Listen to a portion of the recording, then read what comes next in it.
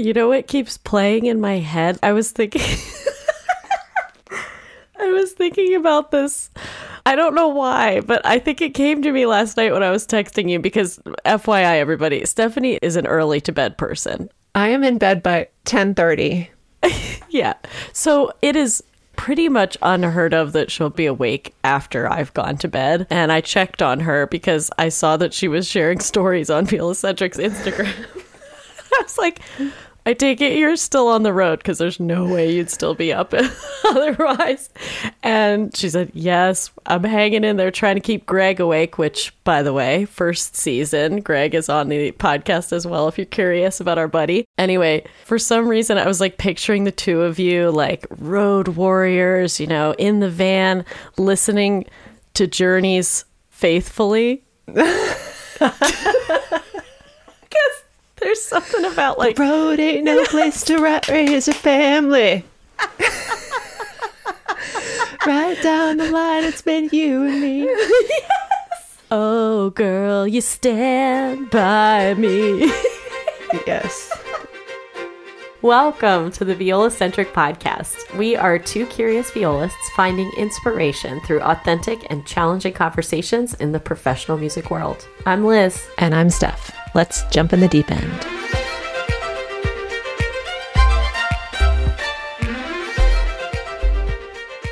Tell me about your day yesterday, Stephanie. You had a whirlwind trip. It was a whirlwind for sure. You want to talk about living the dream? This is what living the dream sounded like for me yesterday. I got up at 6 o'clock in the morning and got the kids off to school. And then I drove about an hour in rush hour traffic to meet a group of musicians who are going up to New York City for the American Pops to do this Global Citizens Award celebration. And so we all hopped in this 15-passenger van. We drove up to New York City and then rehearsed, had a buffet dinner for like 30 minutes, performed the award ceremony, they sound so glamorous, you guys. Award ceremonies are not glamorous. They're kind of brutal, actually. You're playing walk-on music for celebrities to come up on stage, and then there's a couple of featured numbers or whatever. Most of it is just sitting around listening to people talk. And it's such a lovely group of musicians. We're all friends. The conductor is Luke. You guys, if you haven't listened to Luke's episode, please go back to season 2 and listen to Luke Frazier. Yeah. His episode's called The Grocery Store Test as of now. So we played the ceremony and great performances, celebrities, blah, blah. And then we all changed back into our street clothes, hopped back in the 15-passenger van at 10:30 at night. Oh. And then we got back to the area and back to our cars at about 2:15 in the morning, this morning. So I'm running on about 4 hours of not very high quality sleep. But you know what just reminds me of is that old adage that's, how do you get a musician to complain? Get them a gig. I've also been traveling a lot, but not for something as glamorous as that. Mm-hmm. Just a lot of trips back and forth to the hometown. And yeah, it's been quite a crazy month. And I don't know, I just feel like I keep thinking of that phrase, drinking from a fire hose. The beginning of the year has turned into that. It's good to be busy and go through that craziness and yeah. Yeah. And the uncertainty time that we were just talking about in the last episode, the empty calendar. What happened to that? What happened to that? So this just goes to show you, just take it easy, take a deep breath. It'll come. Trust. That's right. Trust. Yes, exactly. What's been really fun is sort of digging back into the creative aspects of Violacentric and where we want things to go. And then also I've been having a lot of conversations concerning programming with my quartet in the last couple of weeks for the kids and for us. And that's been really fun to have these conversations about what sort of music we want to present and what sort of music we want to teach. Because I think that the more thoughtful we are with that process, the more that's going to translate to an audience or to these young musicians who are, some of them are learning string quartet for the first time.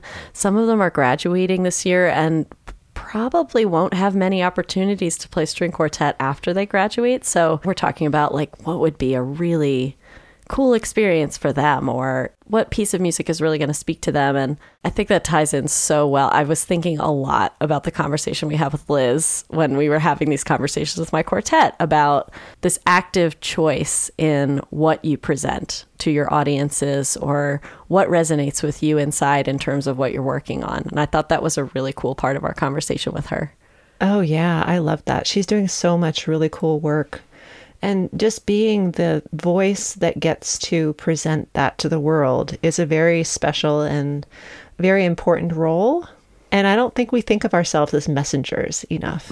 Yeah, I don't think so either. And it's true. I think we have the ability to give voice to specific subject matter, to the people who have some sort of message out there for the world. That one project that she talked about, it was called Songs of Hope, right? Mm-hmm. A really cool thing that she's going to be doing. Yeah, you can find all of this on her website, which we will put in the episode notes so that you can look it up. Backing up a little bit, Liz is a pianist here in the DC area that we get to work with. We've played with her in American Pops and other places. I think it was really cool to talk with her just because of the unique path that she has carved for herself. I really feel like I don't think about pianists enough as freelancers, fellow freelancers, but of course they are. We just don't see them in the orchestral world. They're collaborative. They help by accompanying and collaborating with other instrumental soloists. And it was just really interesting to hear her perspective as someone who's not necessarily in the orchestral world, but still considers herself a freelancer. Yeah. I just had this thought about that separation between piano and all of the other instruments. They're in their own little bubble. Even in college, I don't know if it was like this for you, but I just had this flashback to, at least at Temple, we had our main music building, which was built during the 60s race riots. So it was basically like just solid brick with only windows at the very top of the building. Kind of like a prison, a bunker or a prison in order to practice, and old white painted cork in the practice room. Like, it's just the bleakest environment you can imagine for making music. And then there was this other building that was built later on called Rock Hall. It's the one that they showed us in our orientations. We're like, this building is so beautiful. And the recital hall in there is gorgeous. And there are these state-of-the-art practice rooms downstairs. All of them have grand pianos in them. And all of them are almost always reserved for piano students. And I get it, because they need the nice instruments, obviously. But anytime we would have chamber music with piano, we would go over there. And it was always a special treat to get out of the bunker. Uh-huh. But I always felt so in awe of the idea that here are these musicians who are literally creating an orchestra with their four extremities, and yet there are not as many obvious opportunities to carve a career out. But Liz has really become this, what she calls herself, collaborative pianist. And she explores all of these projects in a really creative way. And I think that must be an inspiring thing to hear as a pianist. And certainly for us too, to know, yeah, even if the gigs aren't ample, there are things you can do to carve out your career. Mm-hmm.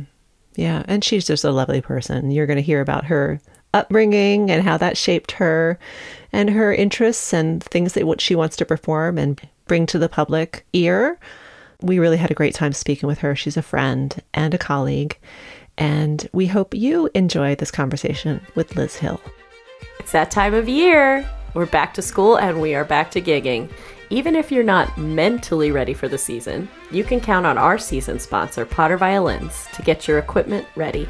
When's the last time you rehearsed your bow, Steph? Oh, I feel like it was recently, but I bet it's been over 6 months. So I got to get over there and get it freshened up. Oh, and I need new backup strings and an instrument adjustment. Sounds like it might be about time. Yeah. I do love to get in there for a visit to our favorite technicians as we approach the change of season. Maybe I need a new case too. And as we've said before, if you need a rental instrument, they're the place to go. My daughter and many of my students rent from Potters, and the instruments are really fantastic, even the smaller violas. Yes. Get back to your music this season with confidence by visiting Potter Violins, so your equipment will be ready, even if you might need a bit more of a warm-up.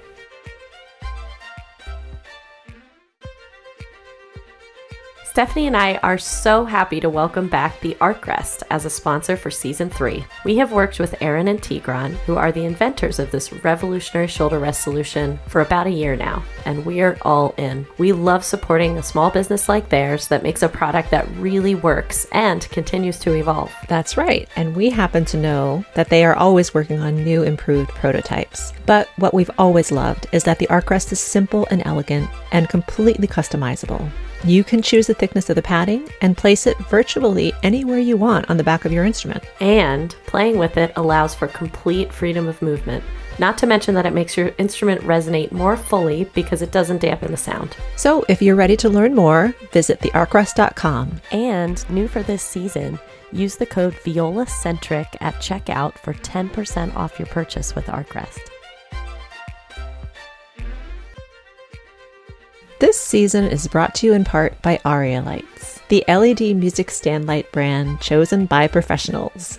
Liz and I can honestly say that we are thrilled to welcome Aria Lights as a sponsor. I don't know about you, Liz, but I've been obsessed with Aria Lights ever since they came on the scene. I saw professionals in the Opera House Orchestra using them, and when my husband bought me one for Christmas last year, I swear, I did a little happy dance when I opened the package. These are hands down the best LED music stand lights available. Yes, and they're used by lots of pros. Organizations like the Philly Orchestra, Toronto, New York, Cleveland, LA Opera, Frozen on Broadway, and so many more. Aria Light's beautiful design not only lights 4 pages of music completely evenly from top to bottom, it also shields the conductor, other musicians, and the audience from that annoying blindness-inducing light bleed from poorly angled stand lights. If you know, you know. Oh yes, I know. And there are so many features that make these the best option on the market. So just know that if you're ready to upgrade your stand light, you cannot go wrong with Aria Lights. Learn more at arialights.com or by finding the link in our episode notes. And tell them Liz and Steph at ViolaCentric sent you. Do you like to go by doctor? Oh, I haven't thought about that in a long time. In the introduction, that's fine, but I think through the interview, just Liz is good. You don't want us to call you Dr. Hill the whole time? Yeah. Dr. Hill, what is your sun's sign? No. Okay. Pianist Dr. Liz G. Hill is known for her work as a solo performer, educator, and lecturer. Liz dedicates much of her career to bridging cultures together through music and is a recognized leader in contemporary music advocacy. She is the co-founder of her duo Meraki, which focuses on performing music with the intent of creating a greater social impact. Liz is also the pianist of Balance Campaign. And a little aside, for those of you who listened in season 2, you may remember our friend Sandy Choi, who is the violinist of Balance Campaign. Their focus lies exclusively on commissioning and performing works by underrepresented composers. Liz is the collaborative pianist for the National Philharmonic Chorale and Chamber Series. She is also a dedicated pedagogue and member of the collaborative piano faculty at the Heifetz International Music Institute. I think it's pretty safe to say she keeps herself very busy. We have had the joy of working with Liz in and around the DC area. She's a fantastic person, pianist, really warm and lovely person. Welcome to the ViolaCentric podcast, Liz. Welcome. Thank you for having me. I'm super excited. It's so great to have you. I'm starting off with a sort of random factoid that we discovered about you when we were reading your information, that you were raised in Alaska. Yeah, I was raised in Anchorage, Alaska. We're so curious to know, what was it like to grow up in that state that's part of the country, but kind of not part of the country? And how did that shape you in your career? It's funny because growing up in Anchorage, it felt what I would think of as normal. And now looking back, especially I have a 5-year-old son, so now kind of looking at his life and his experience, I realized that it was quite odd. Like a lot of snow, moose in your front yard or backyard, things like that. Anchorage, at least, is not in one of the areas where it's dark for months and months, but we did have very short days. And so it could be below zero, but at school they'd send you out to recess because it was one of the few moments of daylight that you would have. Oh my goodness. But again, for me, I was like, oh, this is normal. We all put on snowsuits to go to school and take it off and have regular clothes. Yeah. Oh my God. They do a really good job in Alaska of using the environment and the culture and creating like a natural community there, so it doesn't feel odd when you're in it. And then when you move away to the lower 48, then you look back and you're like, oh, that was a little strange. Just a little bit. The lower 48. The lower 48, that's what we call it. What's the shortest day? So the shortest day that I can remember would be like sun up around 9:30, and then it would be dusk or a little darker than dusk by the time we'd get out of school. So by about 3 o'clock. Yeah. Wow. That sounds awful. And what's weird is I am a very bad sleeper here, where we have pretty normal hours. Whenever I've gone home, I haven't been back to Alaska in probably about 6 or 7 years after my parents retired and moved. But every time I would go back during college, I would sleep like a baby there. So I think my circadian rhythm is just used to being there. Yeah. But on the flip side, in the summer, you could go to like a rooftop bar at 11:30 at night, and it would be pretty bright. So we make up for it a little bit in the summertime. That's more my speed. When I think of Alaska, I think of Native Alaskans. Was that part of your culture? Every year in school, they do something to emphasize the Native Alaskan history. And so you grow up with it being a very important and connecting part of your education there. You know a lot about the different tribes that were from the state, that are still in the state. You know a lot about the history behind what was happening before it was actually a state and what it is now. And lots of musical presentations, lots of learning drum songs. It's very much infused into the education culture there. That's so interesting that in one state, there's such an emphasis, but I feel like, there are Native American tribes that are in Virginia, and they do learn about it. I know because my kids did their Native American focus last year in 4th grade, but it's not such a big part of every year. It's just like, let's take this 1 year and focus, as opposed to having it infiltrate all aspects of their education. It's so interesting that they place such an emphasis there, and great. Yeah, I think it's wonderful. And that's always going to be one of my fondest memories of growing up there, was in general just teaches you to love and appreciate other people and other cultures, and have this natural curiosity for what is not natural to you or not your home life. And that's probably why much of my musical focus now tends to be on music that is coming from other cultures or somewhat inspired by other cultures, or to help express compassion for others. It probably has a lot to do with my upbringing there. Yeah, that's fantastic. I had that similar experience, Stephanie, of just like 1 year. And in fact, it probably was 4th grade. But also, when I look back at the projects we did in central Pennsylvania... Problematic. Cringy. Yeah, very cringy. We've come a long way. Let's hope. Yeah. I hope so. But yeah, the acknowledgement is really important. And I love that is something that has informed your decisions for where you've shaped your career too musically, because I think it's just so important that we keep moving in that direction. So what made you decide to leave Alaska and pursue your life in what could arguably be sort of the opposite environment, Washington, D.C.? I always tell people I kind of moseyed up the highway from college. I went to a really small all-women's college in Stanton, Virginia, Mary Baldwin College, which is now a university. At the time, I went there because they had an early entrance program, so I could leave high school a little early and start college. Oh. And I went as a biochem music double major, and I was only keeping music because, this is easy. I'm kind of good at it. Like, this will be a fun little second major. Why not? I'm really going to go to med school, though. That was the plan. Wow. And my senior year, something just kind of caught me. And I don't think I would have used the word passion then, but something inside me knew that it was more important for me to pursue music than medicine. So I went to James Madison for my master's. I moved up the highway 30 minutes. I went to JMU too for my undergrad. Did you? Yeah. Oh, I think I did know that once upon a time. Go Dukes. Yay. And that was a huge difference from Mary Baldwin. It's a huge school, and I loved every moment of it. It was such a great opportunity. There's where I really fell into the collaborative piano training and working with other people. And after that, I had a couple of friends who had gone to Catholic for their doctorate, and there's a teacher that I really wanted to study with there. So I was like, well, it's just 2 hours more up the highway. Why not?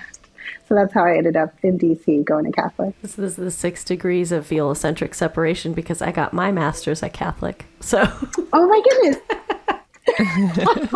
Liz and I were talking about your career, and I was reminded about hearing somewhere that freelancers have what we call a portfolio career, where you're pulling things from here and from there, from different genres. You're always working with different groups and different pairings of people. Do pianists consider themselves freelancers? Do you consider yourself a freelance musician? I do. I think generally we either think of ourselves as primarily educators or freelancers. I teach a little bit, but my schedule is pretty split between teaching and performing. So I consider myself more so a freelancer in that regard. Pianists, we might tend to classify ourselves with what do we play the most? Do you think of yourself as a soloist or a concert pianist? And I kind of think of myself as more chamber pianist / orchestral pianist. So while I love playing solo music, I try to fill most of my time in chamber or orchestra. How do you decide what projects to take on next? What do you say yes to? What do you say no to? That's a good question. It's nice once you've been playing for a while because you can get choosy after a while. I think after I graduated with my master's, one of my teachers told me, don't say no or people won't ask you. So just say yes. All heard that at one point in our career. Classic advice. Yeah. It's okay. I don't know. Once I felt like I had enough experience and was getting enough offers to where I could be a little pickier about what I was choosing. I look a lot at programming. I'm all about making sure that there's a balanced representation of good music by all composers. These days, we talk a lot about the lack of representation on programs. So I'm very thoughtful about that. But at the same time, I love to expose an audience to new music that they haven't heard. And that could be by Rachmaninoff that nobody plays, or it could be music by Anthony Green. I'll give him a shout out, who's a living composer who is getting his works out there. So I like to present music that will just kind of catch an audience and maybe connect what I'm thinking about the music to the audience. I love that. Finding those moments to really connect and bring the audience something that they've never heard, but they could connect to. When I've gone to concerts in the past, I've seen things on the program and been like, oh, I don't really know this. Am I going to like it? Am I going to connect with it? So I love the idea of being exposed to more music, because not only does your appreciation grow, but your palette of expression grows. As a musician, that's why I like hearing these new things. Mm-hmm. And from a freelancer perspective too, the idea that we can be selective in what we choose to play. Mm-hmm. This is a question I'll pose to both of you because I'm just thinking about it in my own head. If you could go back in time and be in that phase where we were like, yes to everything, because there's so many of us who are in that phase for a long time. Even just acknowledging that it's possible to say no takes a lot of work. Yeah. Would you be more selective if you're somebody who's younger and freelancing, or would you still be in that say yes to everything mindset? That is such a good question. I feel like it could go both ways because I've definitely had past performances or collaborative experiences where I'm like, oh, the lesson from that was always say no to this person in the future, or always say no to this piece. But I feel like you do have to go through that a little bit. You have to live those lessons to kind of inform your playing and inform your decision making in the future too. So I think maybe there is a little bit of a balance. I do think one of the cultures that we could stand to diminish a little bit is that culture of overworking yourself. Don't sleep, don't eat, practice all the time. And when you're not practicing, you should be on a stage somewhere. That is a bit much and it's unhealthy. Yeah. And I think that's why we have so many colleagues or we have students who break at some point and it's just too much. They eventually find careers that they really can be rooted in and be happy with. But I often wonder if it's because we've like forced them to have to do that. And I wonder if we just make it a little bit more like normal, like sleep a little bit. You'll play better if you're healthy, if you're mentally and physically healthy and you have autonomy in the programming that you're playing. I think all of that could be a little bit more all encompassing. Yeah, for sure. I wonder if that's an American thing. Do other musicians have this same feeling, like the hustle culture type thing, or is it just Americans who don't know how to take a break? I mean, none of us here can really answer that. I don't know. Yeah. We'll pose the question to anyone who doesn't live in America to shout out what their experience is. Yes. Do you too feel the need to hustle? I just remember I was doing this workshop about writing a script for the vision you have for your life. And it was a very cool thing. But I was talking about this burnout and I had this mental image of me like alienating all of my family and friends because all I do is work and I can't stop. And that is the sad ending to my story. But the happy ending is something like striking some kind of balance. And I'm describing it to this person who doesn't live in the United States. And this person is like, it sounds like life is really hard there. Yeah. I was like, It is. It is. There are trade-offs to living in this country. There's some of it that's great, and there's some of it that's culturally very challenging because I do think we get sucked up into this mentality, and it takes work to let it go. You know what I've just started thinking, and could be like way out in left field, but America was settled by immigrants. Of course, there were native folks here. But we all have that immigrant culture ingrained in us. In the early days of when your ancestors came here, you had to struggle. You had to go explore the frontier if you were European American or whatever. Or you didn't arrive by choice. Right. Or you didn't arrive by choice. And we have that need to like establish ourselves in a new land. And I don't know, maybe it's just that's part of our culture. Yeah. There's something to that like stick-to-itiveness that is just right, and that's what American culture has become. Yeah. And maybe it's rooted in that. Oh my gosh, we're all not from here.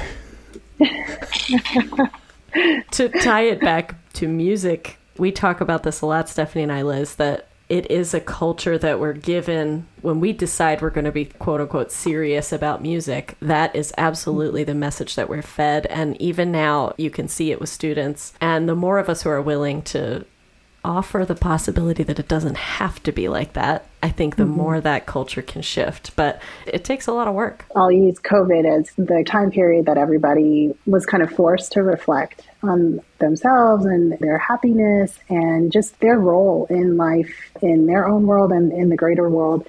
One of the things that I've had to make a very personal choice about was to really decide what it is that I want to do with my music making that makes me still feel true to myself, but also how do I treat myself well? Like, what are the things that I need to do to take care of me, to make sure that I am healthy and whole so I can make better music or so I can make better decisions about music or programming. If I know I need to take a break or if I need to take a couple of days off, it has to be a very intentional decision. And it almost has to be like this inner conversation of, you're going to take a couple of days off. You're not going to touch the piano. When you come back, you're going to sound really bad, but it's going to be okay.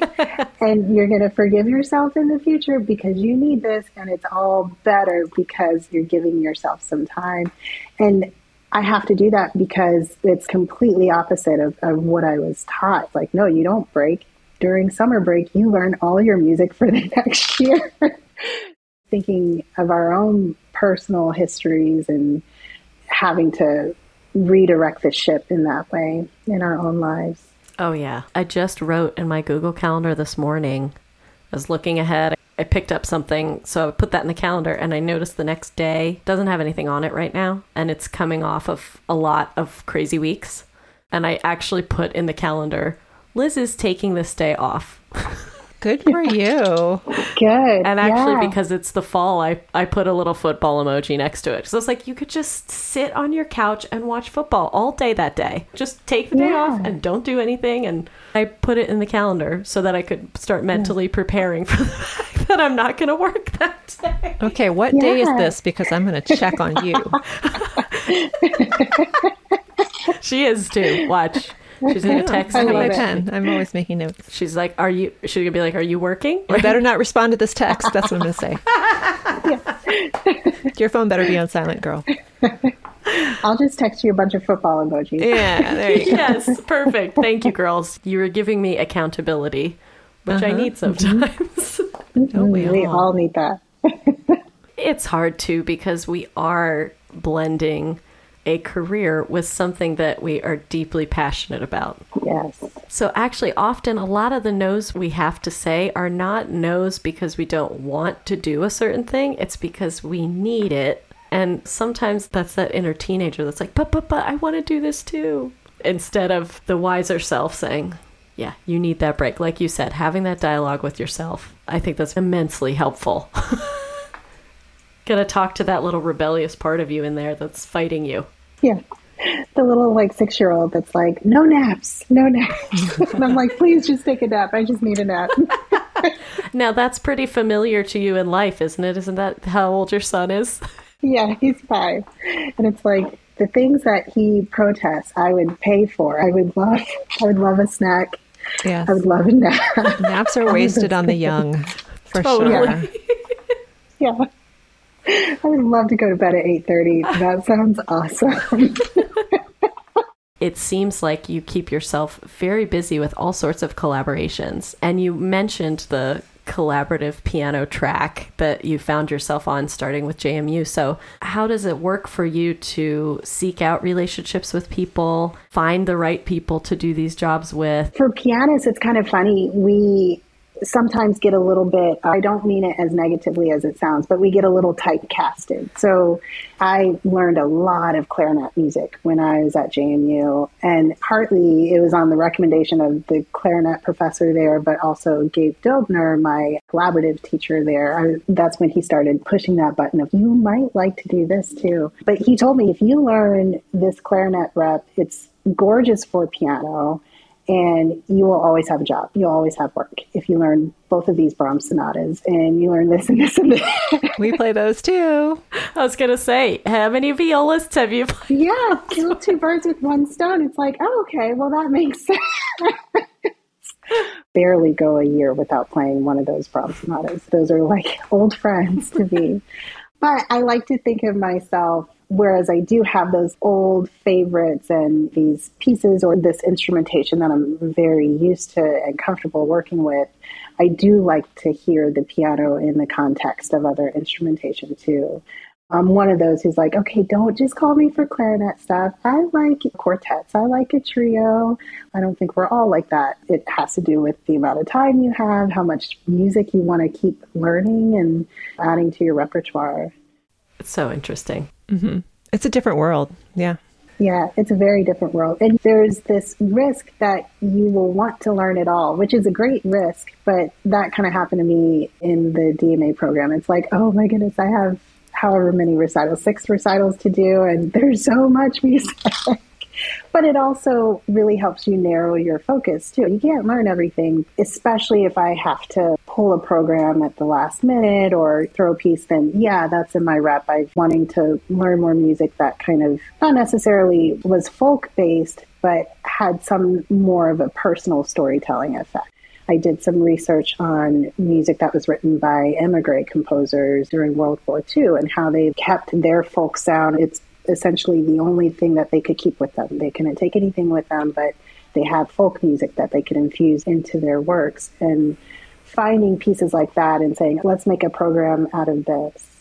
That's kind of how I run my life these days too. It's like, well, I kind of like this piece, or I like this idea. Maybe this theme works. I know these people are free on this day. Let's see what we can do. That's great.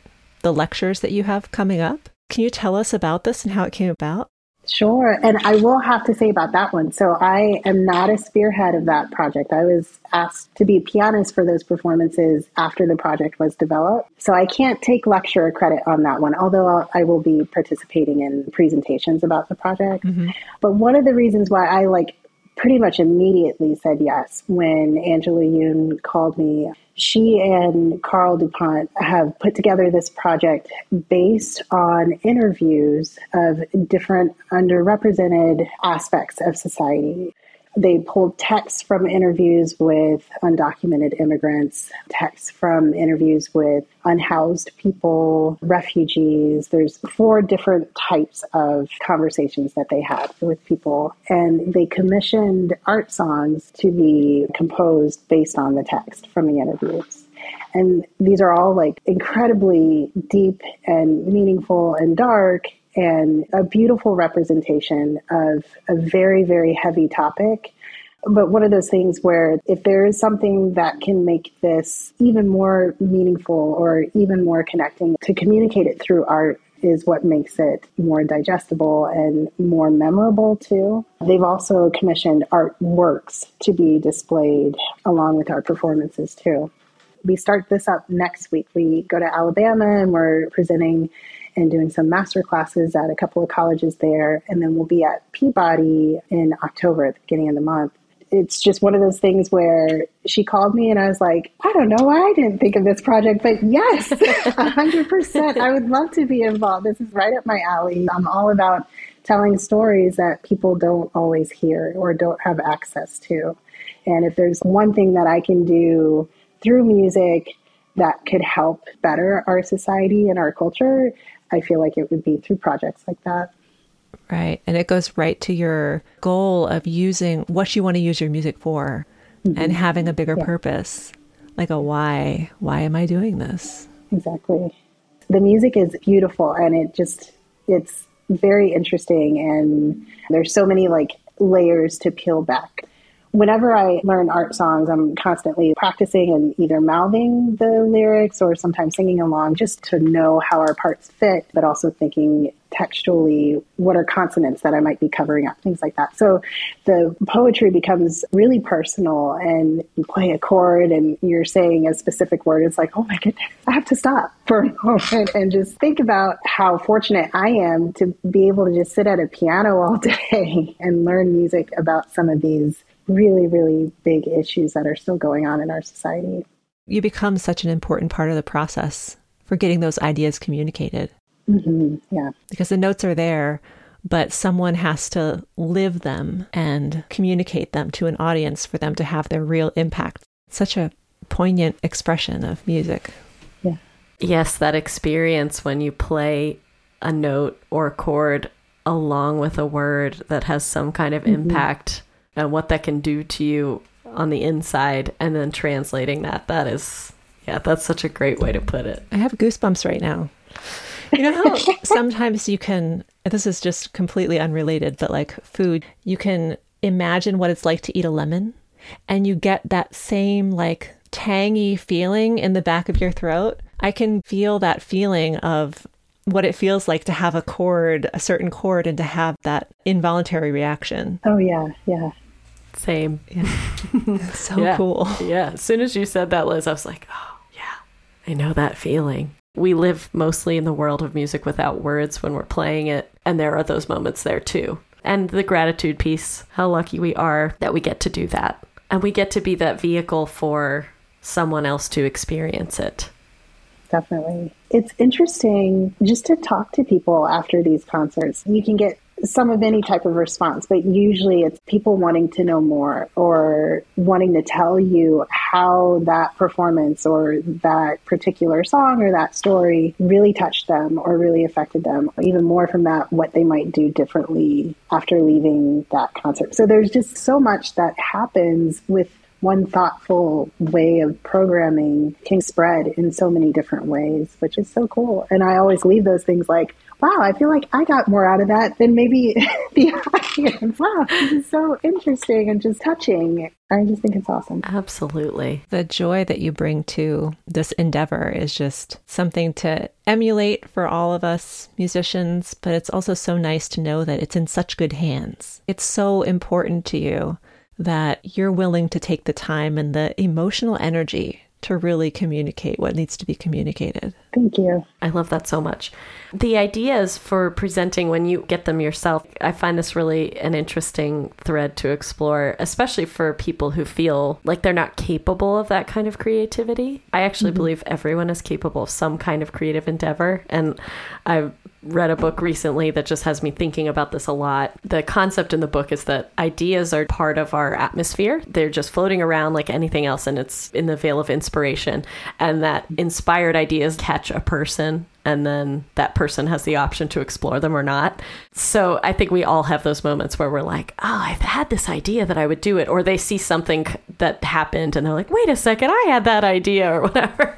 I love this. That's so true. I'm referencing Elizabeth Gilbert's, another Liz, thank you very much, Elizabeth Gilbert's Big Magic, for those who haven't read it. I'm just thinking about this with respect to these, particularly when you do the research and you formulate a presentation that goes along with your music. Because we all have, of course, the experience of wanting to play a piece of music, but if you have sort of like a creative process that those things come to you, or if it happens more in a collaborative way like this one did. Yeah, I think for me, it's mostly, it comes together collaboratively. Like some of the projects that I've done through Meraki, or a clarinet piano duo, I always think we kind of share like the same brain and mostly the same personality. So we tend to actually text each other with an idea. I'll send her an idea and she'll say, I thought of that like 2 days ago and I forgot to text you. We tend to do that a lot. We just have this mental connection. But then just continuing to throw things on the drawing board, I think it's always easier and just more enjoyable maybe if you have someone to throw things back and forth with. I tend to overthink a lot. So it's helpful if I have a collaborative partner who helps bring things back to earth for me or gets me to kind of step outside the box because I just get a little too twisted in all the gears with planning. There are a few projects, one that I'm currently working on that I've chosen to do as like solo projects. And it's kind of like the same mental prep. Like I have to tell myself, this is a solo thing. You're going to be responsible for these things because I'm so used to now collaborating. But I do find that it's still very useful for me to at least have someone as a sounding board and just say, am I like being really stupid? Is this something that people would ever actually want to hear? And it's helpful for me to get feedback, even on the solo stuff. We reflect on that a lot as podcasters because we consider ourselves super duper lucky, or at least I do, to have someone to work with and like to tell us if our ideas are bananas or if they're great or if they just need a little tweaking. And I always think about those podcasters who have to do it all by themselves. All alone. Oh my goodness. And or choose to do it all by themselves. I don't know. It's not me. No. I think it's fair to say that this podcast wouldn't exist if we didn't have the collaborative relationship we found. Yeah. And it made me smile just hearing you describe your experience with your duo partners, because I feel that way about us. Like we both thought about having a podcast and then I waited for Stephanie to say it first. She didn't want to scare me away. But also, yeah, I mean, I know how social I am, but I would never be able to make this thing happen by myself. So it is really great having a teammate. I'm also highly collaboratively focused, and it's actually hard for me to even motivate myself to practice for something that I'm not doing with someone else, to be honest. Maybe to get out of my comfort zone, I need to just schedule something solo. I think it's important to know yourself and just be at peace with how you work and not try and change yourself, right? That's true. That's a good point. I need a collaborative partner to practice excerpts with. Are you ready? That's a good idea, actually. I was like, Stephanie, you're going to do that with me, right? I'm kidding. I'm totally kidding. someone's going to add me and say, I'll help you practice excerpts, I'll be like, I'm just kidding. I don't really want to do that. Sounds like a horrible, horrible use of my time. Be careful what you wish for. But just having that sounding board, even if it's a project that's on your own, having support in that way, I think that's hard at times for people to find. But I don't know, there's something to this idea of openness and then being receptive to what might come your way, and that there might be somebody who crosses your path who you would work with in the most unexpected ways. Mm-hmm. So true. So true. Yeah, it's awesome. Going back to your idea, Liz, about sometimes not even wanting to learn solo music or wanting to do anything in that realm. COVID, again, kind of forced us all to have to really live with ourselves. Very true. A lot more. Yeah. And that was part of what my whole Corona Chronicles project was. I'm the only person in this house, that and my, at the time, 3-year-old son. It was just us and this piano. Dark days. Yeah, those were dark times. But I had to keep playing, and you're just going to learn something solo. That's all you have. And of course, through being able to still express myself musically, that definitely was worth its weight in gold. But still being able to share my music with others. And then it actually ended up leading to many collaborative opportunities because people heard me or people connected to me in some way. Sometimes it might take a pandemic to force us to live with ourselves just for a little while. Yeah, that's really well put. That's a good point, too, because I know for sure the summer of 2020, I experienced a brand new kind of relationship with my viola. Not with anybody else or any group that I was playing with or anything else, but that relationship changed in some beautiful ways. And actually, my process right now is the time I spend alone practicing. How do I create a new way of engaging that is more in line with what brings me joy or even just comes more naturally to me? So I'm doing some experimenting with that. Liz, thank you so much for talking with us today. Yeah, thank you. This was a lot of fun. I love your podcast. And I really do love the dynamic that you two have also, just in the podcast, but in general too. You two are just really wonderful, lovely people. And this has been a lot of fun. And we feel the same about you. Yes, 100%. Thank you so much.